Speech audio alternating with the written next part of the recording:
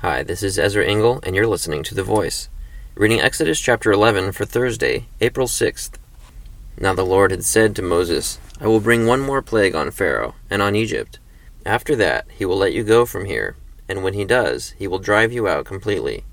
Tell the people that men and women alike are to ask their neighbors for articles of silver and gold. The Lord made the Egyptians favorably disposed toward the people, and Moses himself was highly regarded in Egypt by Pharaoh's officials and by the people. So Moses said, This is what the Lord says. About midnight I will go throughout Egypt.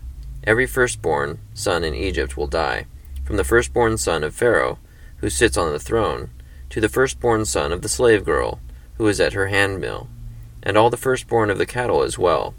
There will be loud wailing throughout Egypt, worse than there has ever been or ever will be again. But among the Israelites not a dog will bark at any man or animal. Then you will know that the Lord makes a distinction between Egypt and Israel. All these officials of yours will come to me, bowing down before me and saying, Go, you and all the people who follow you. After that I will leave.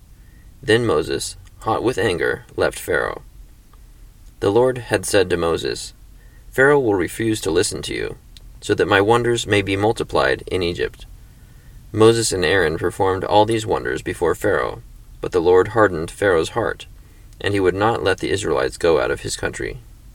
Exodus chapter 11.